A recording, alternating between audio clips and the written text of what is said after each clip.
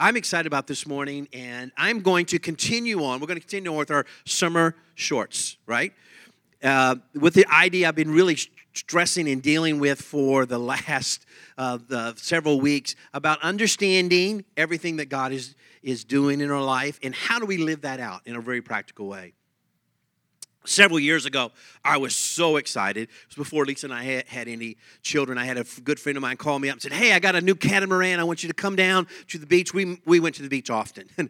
That's what you do before you have kids. But we went to the beach often. It was in Virginia Beach, and went to the ocean and just hung out all the time. It was a lot of fun. But he says, "Hey, I got this catamaran. Come down and I'll take you out." And so I was excited. Man, I'm okay. I'm not much of a sailor. I don't really sail much, but this seemed like a lot of fun. How many ever been out on the little catamaran out there? Like a few of us. So I get there, and he pulled it up on the beach. It's not really big, but it's actually bigger than I thought, and we're all excited. We're going to go out in this thing, and we hung around a little bit, and then he said, "Come on, Greg, I'll take you out." So it was just my friend and me, and we got on this, and this was a strange day in that the wind was blowing offshore. Usually it blows onshore, but it was blowing offshore. So we got that thing out just past the breakers just a little bit, and it shot off. I mean, boom, caught the wind and shot off, and I thought, this is so cool. It's a lot of fun. I was just enjoying myself immensely. And then you get out there, and we went out pretty far. It moved pretty quick, and so he had to turn around. Of course, it's sort of new, so he's trying to figure out how to do it. Now, here's the thing. You can't sail straight into the wind. It seems like logic, but you need to hang on to that thought because we're going to talk about it a little bit longer. You can't sail straight in the wind, so they have this thing called tacking, right? So you have to zigzag. If you want to go here, you have to aim over here because the wind's blowing right at you, and it'll catch it and move you. And then when you get over here, you have to turn your sail, tack the other side, and zigzag back and forth. Well, doing that back and forth is a moment. You got to know how to turn it and move it and such, and he was sort of new at it. And so there were several moments that we just sort of sat there, not going anywhere. And all of a sudden, I started feeling the waves. Come on, do you feel the waves? Feel the waves. I was just feeling the waves, and I thought, oh, no. So I said, Eric, let's get this thing going. Let's just move this, but not soon enough, because pretty soon I was laying on the side of the catamaran feeding the fish, if you understand what I'm saying. Because it would just sort of sat there. And because what this was the reality of what it was to be on a catamaran sort of mixed and hit with my expectations. My expectations was this is going to be fun, this is going to be amazing, it's going to be shooting out there, I'm going to be zipping across the ocean. And the reality was not quite there. And then I was so sick, and we had to weave back and forth to get out, and it took forever, and it was slow, and I was continually feeding the fish as I go along. There were dolphins literally following us, saying, "Ooh, feed me more, feed me more." It was not a good picture. But it reminded me of something, actually, we put up on our Facebook. It was just a great picture. I loved it. Of understanding where we're at when we're talking about justification, which is a big idea that we put into a small little short, and sanctification and glorification. Put that picture up. I love that picture because, you see, this is the reality sometimes that we're dealing with, is that we have justification, and our expectation is we're going to shoot right to glorification. I mean, God's going to move us, and the line in the middle, that's what's called sanctification. But how many know the expectation of that line is usually more like the reality of the bottom line? And in the bottom line is like you're going this way, and all of a sudden you feel like, hey, God, I'm going backwards. This isn't good. I'm going the wrong way. I'm doing the wrong things. And then you turn and you turn. And that's the reality usually of how we live. How do we live and become stronger and understand that sanctification is that process where it's not just weaving back and forth, but we're moving into what God wants to do. Let me just break this down one more time to help us understand. So there's justification, just where we give our life to Christ. There's sanctification, that's the process of what God is doing in our lives, getting us stronger. And there's glorification, which is when we're going to be with God. So justification is all about the moment. It's all about the moment. Sanctification is the process by which we become stronger in the things that God's doing in our life. And glorification is the promise. It's the promise that one day we're going to be there. But what we need to understand is, if I could take just a moment, you can't really understand the process if you haven't had the moment. And the reason that sanctification is so much more difficult, and the reason I'm taking a couple of weeks talking about sanctification, this big idea we're putting into shorts, because it is not a moment. It is a process. It is a daily living of what God has done in our life. But the justification is always a moment. Now, in my tradition, where I grew up in church, they blended justification with sanctification. It all became one. So the moment of giving your life to Christ, the moment of saying, okay, God, here I am, I'm yours, got blended in a lot with sanctification so that the moment didn't last. That's the way I grew up. So to be honest with you, I don't remember the first moment I gave my life to Jesus. I just remember many moments doing it, because I really wasn't sure what it meant to be justified in what God has done. And we talked about that in the weeks before. But the key to understand sanctification is understand you have to have a moment. There has to be a moment. People ask me, one of the most common questions is I'll ask them, I'll say, so have you given your life to Christ? And he said, and the answer will be, yeah, I go to church. And that's not what I ask. Because what I'm asking is, have you had a moment? Have you had that moment where all of a sudden you're going this way and all of a sudden something changes, something radically moves in your life and you're going the other way? That's called justification. That's a moment. Moments are critical. You have to have that moment. And whether you come from a tradition where the moment it gets blended in with sanctification, or whether you think I have that moment and I never have to deal with it again, the point is the moment always has to be there. Before I go any more, before I talk about anything else about sanctification, to really understand that, I just need to pause. I need to ask everyone online, I need to ask everyone in there, have you had the moment? Have you had that moment where all of a sudden you know God is here? God is changing me. It doesn't mean we always understand it. It doesn't mean that we know what's really happened. In fact, that's one of the most precious moments I've seen is when I'm talking with someone about the Lord and all of a sudden they go, wow, what is this? That's your moment. That's what God has done in your life. Now, it doesn't stop there, and that's where some of the other traditions get really confused. I've had my moment, now I go live my life and act the way I want and behave the way I want. No. The moment starts it.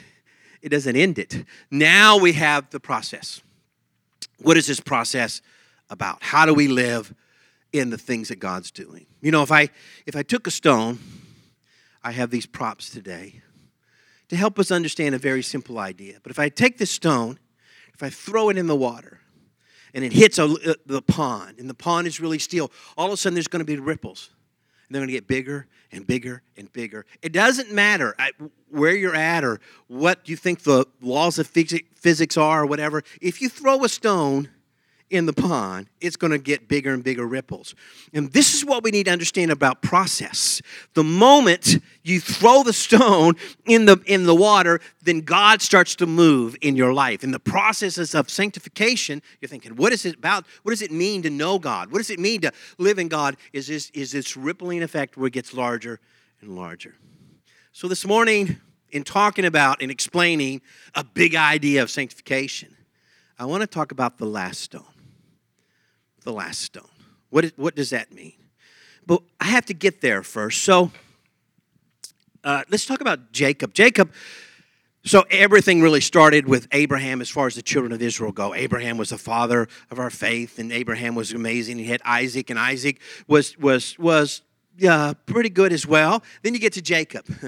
Jacob is awesome. I love to talk about Jacob because if you want to see a squirrely line moving, that is Jacob. Because he never went in a straight line. It was like, I'm doing this, I'm failing here, I'm struggling here. And so we can all identify with Jacob. Jacob is really having a hard time. But something happened with Jacob. He was on a journey, on a trip, and as he was on this journey, he fell asleep at night, and God gave him a dream. It was a powerful dream. Something that spoke a truth that we need to grab a hold of this morning. Because in that dream, he saw angels coming from heaven down a ladder right where he was, coming up and down, moving all around him. It was activity. It was something powerful. What was that? In Genesis chapter 28, then, this is how Jacob responds. Look at verse 20. He says, if God be with me, literally it means, since God is with me and will watch over me on this journey, on this process moving through life, this stone that he put his head on, the stone that I have set up as a pillar will be God's house. Now what does all that mean? He slept on a stone. He put his head, hopefully he put some cloth or something there too. But then when he woke up, he realized the presence of God is here. He took the stone and set it there and said, this is the house of God. In fact, now that area is called Bethel, which means God's house. He named this area. He said, this is God's house. Literally, you know what he was saying? The presence of God is here. I am not alone. This journey is not just me wandering around, going up, going down, left, trying to do better, trying to do good, failing, not doing well. It's not there. God is with me. God is actually with me. And the first stone, this is called a present stone. A present stone. So we need to take our present stone symbolically. I won't throw it at you. Because as good as the aim I am, I'll hit somebody. He says you got to take this and throw it and hit that water and start letting it expand. Because you have to understand, you cannot grow in the things of God. You cannot understand sanctification unless you understand that it grows and gets bigger. God is always with you. Early on in our marriage, Lisa and I were called up and we pastored a church as a youth pastor in Flagstaff, Arizona. Beautiful place, up in the mountains. And as I was there, God spoke to me before I went and said, I'm going to be there a year, and I'm going to send you to graduate school. Now, I'm just recovering. We'd only been married a year and a half or so, and we're recovering from debt we got because we got married, and then we thought we needed to buy a house, and then we thought we needed to buy a car. And then God gave me this opportunity to go and help out at this church. And I said, and God said, you're only going to go a year, and then I'm going to send you to school. Now, the problem is, I didn't have any money. We didn't have any money. How do we get to school? How do I do that? This is graduate school. It's even more money than the undergraduate. And they don't have all the help financially, that you do. And I'd already maxed out. Lisa and I both have loans from school, and we were paying it off ourselves. We'd worked all through school to try to get it done. So I thought, how am I going to do this? And I remember thinking about the tests that you got to do to get in school. And you got to pass, and I was really worried about that. I thought, how am I going to do this? And it just became a moment that was overwhelming. And I remember going out to a park. I won't ever forget this. I remember every little detail of it. It was now a park. It's on a mountain, so that it's this rugged park. And I walked out into it a little bit just by myself. And in front of me was something that I was amazed at. It was a round, perfectly shaped dome rock all the way around. It's the strangest thing I've ever seen. Sitting there by itself. Just a dome-shaped rock. And all of a sudden, something moved in me, and I thought, I'm going to sit on that rock. So I climbed on that rock and sat on that rock and crossed my legs. It probably looked at as something out of a New Age movie or something. I don't know. So I'm sitting on this rock, and on this dome rock, and I'm just saying, and I'm asking God, how? You ever ask how? You ever ask, God, how are you going to do this? How is this going to turn around? How is this going to change? How is this going to be? How, God? How? And I'm asking God how you can do that. And all of a sudden, there's nothing that I did except be open to God. And the presence of God just fell. It just fell on me. And I began to just weep sitting on the stone. And I just felt God's presence saying, I'm with you. I'm with you. Because I'm asking how. And you got to get this, how this goes together. I'm asking how, crying. And then at first I was crying so hard, I didn't care who was around, Then I thought, this is going to look silly. But the presence of God was on me. And this is what he was telling me. The how is because I'm with you. The how is I'll never leave you. I'll never forsake you. I won't give up on you. And if you were walking through sanctification and we want to know, how do I get this life, God? How do I do this life? You have to understand it's because we have the present stone. And I won't ever forget that stone. I won't ever forget that rock. I won't ever forget laying on there, because that's what God reminded me. God was there.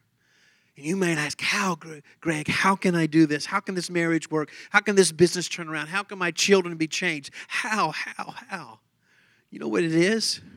God's presence. God is with you. You are not alone. You are not by yourself. The other story is Zechariah. He was in the Old Testament. He's a prophet. And this is after they came back from captivity. And the prophet was with the children of Israel, and they were trying to rebuild the temple. And it was going slow, and it was difficult, and it was hard, and there was a lot of pressure against them. And a lot of people are thinking, this isn't going to happen. This is just, it's too hard. It's too big. We can't do it. We can't rebuild this. And Zechariah was encouraging the people and trying to say, come on, you can do it. And come on, this can happen. And he had a dream. He fell asleep and he had a dream. And God spoke to him in the dream. And in the dream, he saw a golden lampstand and 2 olive trees. And you're going, what is that about? What is going on? And then he saw this is really interesting, because in the Bible, a lampstand always represents the church. It represents God's people. In fact, in Revelation, you'll find that each one of the churches that are mentioned in the last book in the Bible, it calls it a lampstand. Each one is a lampstand. So this is something powerful that God was trying to teach Zechariah. And as Zechariah was trying to understand that, and and it came to him, and look what he says in verse 6 of chapter 4. He says, because Zechariah said, what is this? What is this? And the angel said, you don't see? You don't know? And he said, no, I don't know what this is. And the angel explained, this is not by might, not by power, but by my Spirit, says the Lord. What was Zechariah asking? How, God? How can this temple be rebuilt? This is so hard. We don't have the tools. We don't have the material. We don't have the support of the government. This is crazy. How can we do this? And the angel answered, not by might, not by your might. How can you serve God? How can you live a sanctified life? It won't be by your might. It won't be by your power. You know what it's going to be about? My Spirit. And so the second thing we need to understand is that God is able to move in the most powerful ways. Because it goes on, if you read the next verse, it says, I will take the mountains and I will flatten them. This is a theme we find over and over, even in the New Testament. What does Jesus say? Hey, if you have faith, take this mountain and throw it into the sea. And that was always about understanding that it is not by might, it is not by power. You think, how can I be good enough? How can I be spiritual enough? How can I do the things that God wants me to do? It won't be by your might. It won't be by your power. It's going to be about the Spirit. You see, the second stone is the Spirit stone. And the second stone is you have to understand, you put it in there, and you have to throw that stone, and you say, God, I can't do this. I'm going to trust in you. And we get freaked out about the being led by the Spirit. But the Bible tells us that that's how we're supposed to live. What is this sanctification life? What is this life that we're supposed to live when we move from justification to glorification and one day being with Jesus? It comes by being led by God's Spirit. And that simply means being open to His guidance and direction, and that He is the one that will change your circumstance. He is the one that can turn around. God is able to do it. See, sanctification is all about the Spirit. It really is. All about being led by the Spirit. All about being open to Him. And that means the Holy Spirit says, don't do that. Okay. Don't do that. That was wrong. And you just think it's maybe a conscience, or you just think it's some kind of moral teaching. No. That's God's Spirit saying, don't live that way, because you have the moment, okay? That didn't happen without the moment. So you have the moment, you have the justification, you've given your life to Christ, and now as you're living, that's being led by the Holy Spirit means God is there. God is saying, this is how you walk. This is how you don't say that to her. She's your wife. Don't say that to him. Don't have that attitude. Is that too real? Did I step on too many toes? Because that's what God's doing. That's what God is moving in your life. Don't do that. Zechariah 4:10, I love that. He goes on a little bit more. Look and see what it says. It says, who dares to despise the day of small things, since the earth will rejoice when they see the chosen capstone. In other words, the small things, the things, this can't change, or this is not going to be there.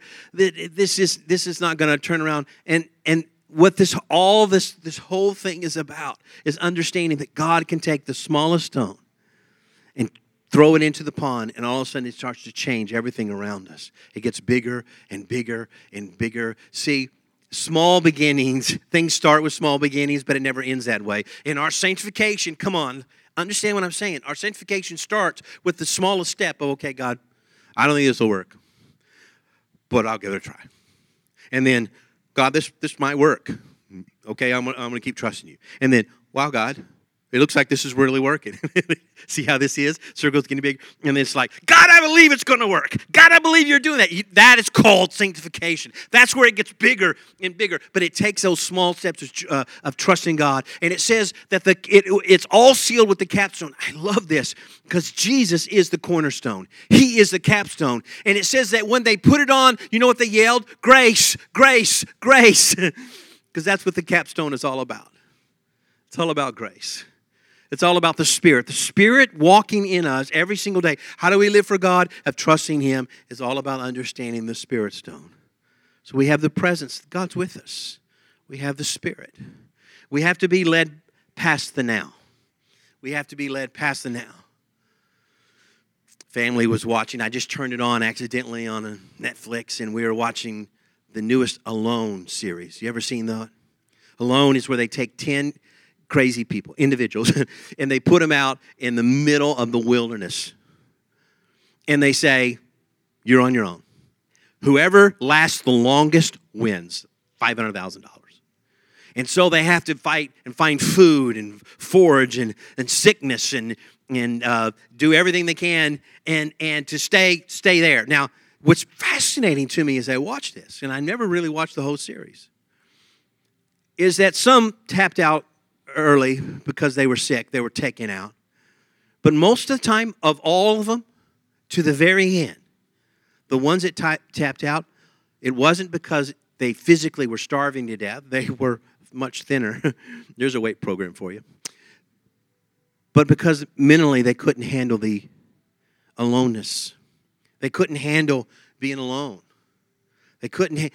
Mentally they say, I can't do this anymore. I miss my family, which is all good and everything, but they couldn't get by that. You see, our hindrance so often in our sanctification, the hindrance, what's going on, what God is doing in our life, the reason that we're stumbling and we fall is not so much the attacks. That's what we like to do. That attack, that thing went wrong. That was not good. And we blame it on all these things around us when really it's because we have just been setting our mind in the wrong place. We haven't renewed our mind. You see, the third stone is a mind stone. Now, I know you're thinking, Avengers had a mind stone. Well, the Avengers movies and their mind stone was different. Their mind stone was that stone can control the way you think. The mind of Christ doesn't control the way you think. He gives you the mind of Christ. You actually have the mind of Christ. You are actually, so at justification, we have the mind of Christ, and now we have to live out that mind in our lives, in our hearts. Look what it says in Colossians chapter 3, verse 2. It says, set your minds. I want to talk about that. Set your minds on things above, on earth, on heavenly things, on right things, on good things, whatever is pure, whatever is right. Set your mind up there, not on earthly things around you that are going wrong. Set your minds above. It literally, set your mind, you know what it means? Be careful. Take great care in where you set your mind. This last week, you're trying to live for God, you're trying to serve God. Were you careful where you set your mind? Where'd you leave it? Where'd I leave my mind? Oh, man. Oh, I left it in that lust. Yeah, that's not going to be a good week. Oh, I left it in that pride. Oh, I left it in that greed. Oh, where did I leave my mind? You ever lose your mind? You ever go crazy and lose your mind? Where'd you leave it? Where'd you leave it in those things? Did you leave it in the things of the world in fear, in doubt, in loneliness? Where'd you leave that fear? Where'd you leave that mind? A recent Pew poll, just recently, within the last several weeks, came out. They do it every year. They ask, do you believe in God? And they said 80% of the people said, yes, I believe in God, which is the lowest they've ever had in the history. And you look around and you think, I get that. I watch that. I can see that in the world around me. But this is what's interesting. Only a little over half, 56%, said they believe in God of the Bible. So you understand the depth of where we have come. It's not that they believe in God, but they believe in this kind of God or that God. But the God of the Bible is barely over 50%. Barely over 50%. And you think, you see what happens is you start to set your mind on this. You set your mind on, I want this, or I want to do this, or I want to be like this, or I want to have this comfort. And you start setting your minds on those things, and that is where you'll turn. It's like you're driving, right? And you look right, and you keep looking right. Guess what? Where are you going to go? Right, or left, or wrong? Where have you set your mind? What's going on in your mind? Lisa and I were first dating. I remember the moment she first walked in that room at a co-ed Devo, and I'm going, oh, that's mine. I didn't know how to get it, and I did it all wrong. I'm not going to give you a lesson on how to do it because it was all wrong. Everything about it was wrong. That's another story. Next month we're talking about families. I'll tell you that story. But later on, we're dating very seriously. And you start to get to that point where you're afraid. What if he doesn't love me? What if she doesn't love me? And we were pushing back on each other. It happens in relationship. You're pushing back. I don't know. Pushing back. Maybe he doesn't love me. Maybe she doesn't love me. And there was a moment, I remember very clearly sitting on the couch. And my mind was, I just got to end this. My mind was, I just got to take some time out. We just need a time out. Yeah, no. So I'm thinking that, and then all of a sudden something just came in, and I thought, that's not my mind. That's not what I believe I want or God wants in this. And so it just flipped it, and I said, you know what, Lisa, whatever it is, we're going to work it out because I love you with all my heart. I don't know how to get through this, but I love you. Amazing what happens when all of a sudden you look at it with a different point of view. If you look at it and you set your mind, you see, Greg, how do I live sanctified? Okay, you got to know the presence of God. He's with you. You're not by yourself. You're not doing this on yourself. And you have to understand God's Spirit is leading and guiding you. But you also need to understand that the mind of Christ has to be renewed. That's what the process is. Constantly saying, okay, thinking wrong, not doing that. Because it's not just mind games. It's where you set your heart. Because your heart follows your mind just like the car follows your eyes. You set your mind, you said, I want God. I don't know how to get there. I don't understand how this is going to happen. But God, I want you in my life. I don't want to live this way anymore. I don't want to act this way anymore. I don't want to do this way. So I'm just going to set my mind on you. That's renewing your mind. And then God moves in our life. Now I want to talk about the last stone. The last stone. It's a victory stone. What is this stone about? See, if the Avengers had this stone, they wouldn't need the other stones. They had to give all 5 stones and they had to win. Blow up everything, set time back. Well, it's crazy, right? But if they just had this stone, because this means you win. This means you win. We win. Jesus comes to every church in the book of Revelation. And he has, for 5 out of the 7, he has some pretty harsh words saying, hey, you got to change this. No church is perfect. You got to change this. But in every church, he said, but there's a good thing. And in this one church in chapter 2, verse 17, he comes to them and he says, okay, to you that won, to you that are victorious, for you that didn't quit, that set your mind on the right things, that knew the Spirit of God was there, that understood that my presence is there. To the victorious one, I will give a white stone with a new name written on it. You think, Greg, what is that about? See, that comes right out of, everyone understood that. Everyone that read that understood that. Because in the jury system of what was going on there, the accused would come before the judge. The advocate would be there with them. They would have the whole court. And at the end, what would happen is the judge would make a decision. Guilty, not guilty. And this is how he did it. He would have a little box and he'd have a stone in it. And a black stone means you're guilty and you're going to pay. And a white stone means you're innocent. And he would hand it to the advocate. The advocate for you, to stand accused, would take it out and put it behind your back where you couldn't see it. And you then had to hold it out. You didn't know if it was black. You didn't know if you're going to be guilty. But then again, you knew you were guilty. Do we not? We're guilty. We're filled with sin and selfishness and shame. And then the judge would say, show me your hand. And you look amazed. It's a white stone. How can this be? I'm guilty. I deserve death for what I've done. I'm a sinner. How can this be? And the advocate opens up his hand and shows you the black stone. He says, yes, but I took your stone. I took your stone.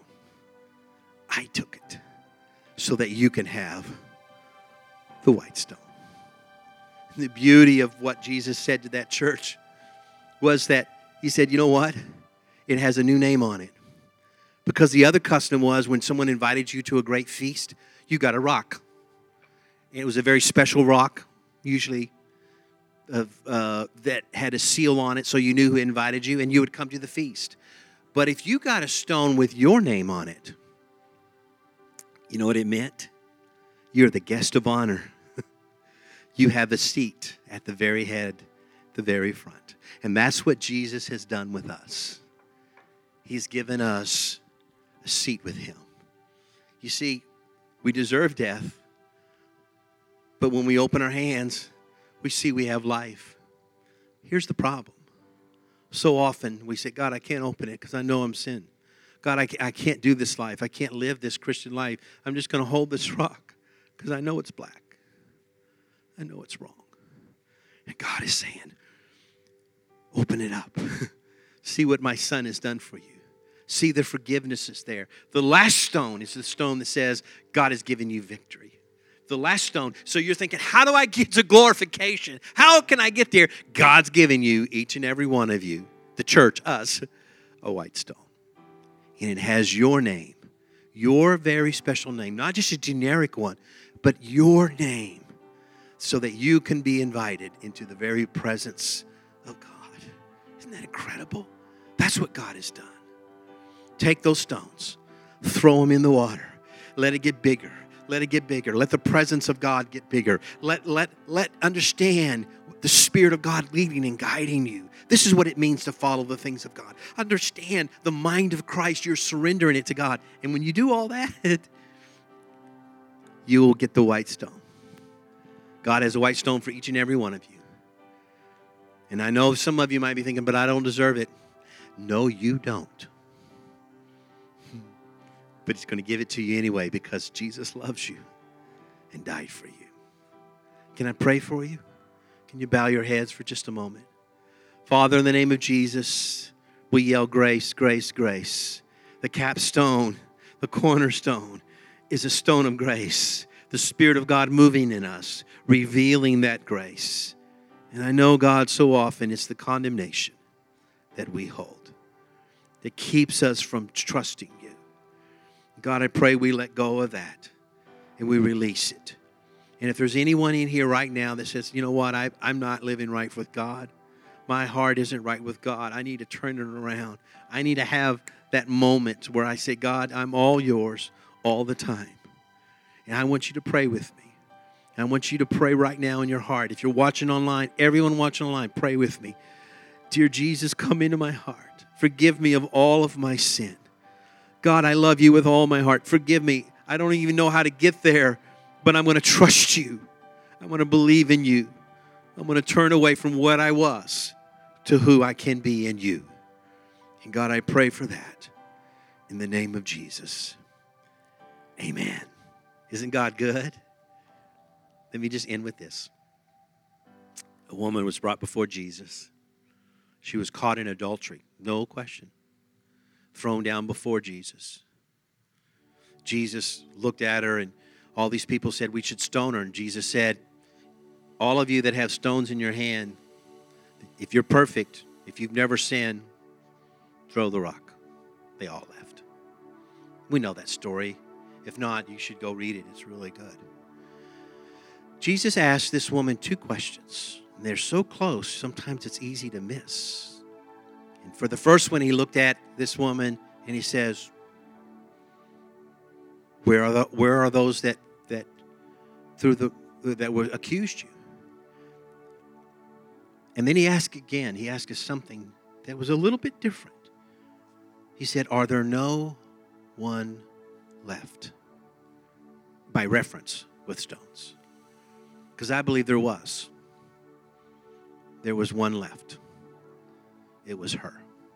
Very often, it's not the stones that other people throw at us. It's the stone in our own hand. I can't do this. I don't deserve this. I'm not good enough for this. And this is what sanctification is all about. No, but we have the moment of justification, and God is leading us to victory through sanctification. And that's what he's doing in your life. So he says, neither do I condemn you. Now go and sin no more. That is sanctification. That is what God is doing. That is the stone of victory that he just placed in her hand. And so that she would drop her own condemnation, her own guilt. And I just want to encourage you to that. Come on, people. Come on. Don't walk around condemned. Don't walk around and filled with shame and guilt. Just surrender that, give that to God, and walk in victory and walk in trusting and see what God will do in your life. Amen?